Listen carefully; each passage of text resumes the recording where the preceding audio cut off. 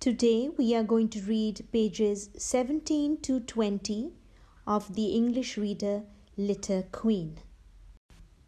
But before we begin, I would like to give a recap of the previous lesson. In the previous lesson we read that the magic key whisked Chip through the door of the house and Chip felt himself spinning. At that very moment he knew that he wasn't going to enjoy the adventure, and he was right, because the magic took Chip to the Litter Queen's palace. Let's read on to find out what happened next. Please turn to page 17. "Welcome to my kingdom," said the Litter Queen.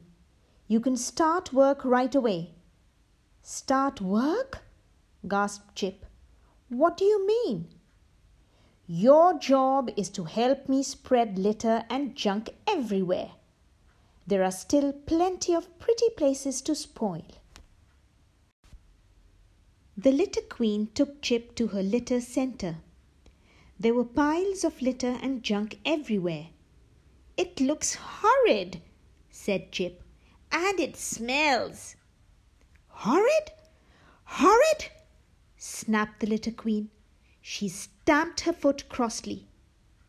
"It's lovely, and it's time for you to do some work."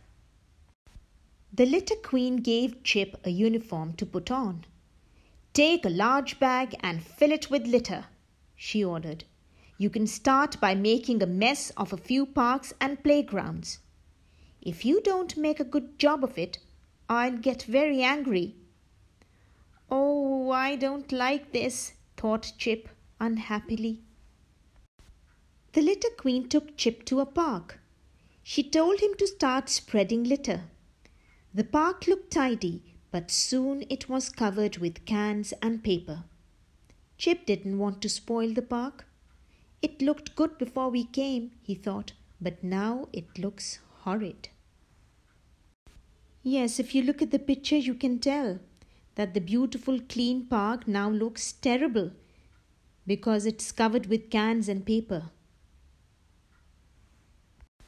So we'll stop here, but before I end the lesson, I would like you to answer a question for me.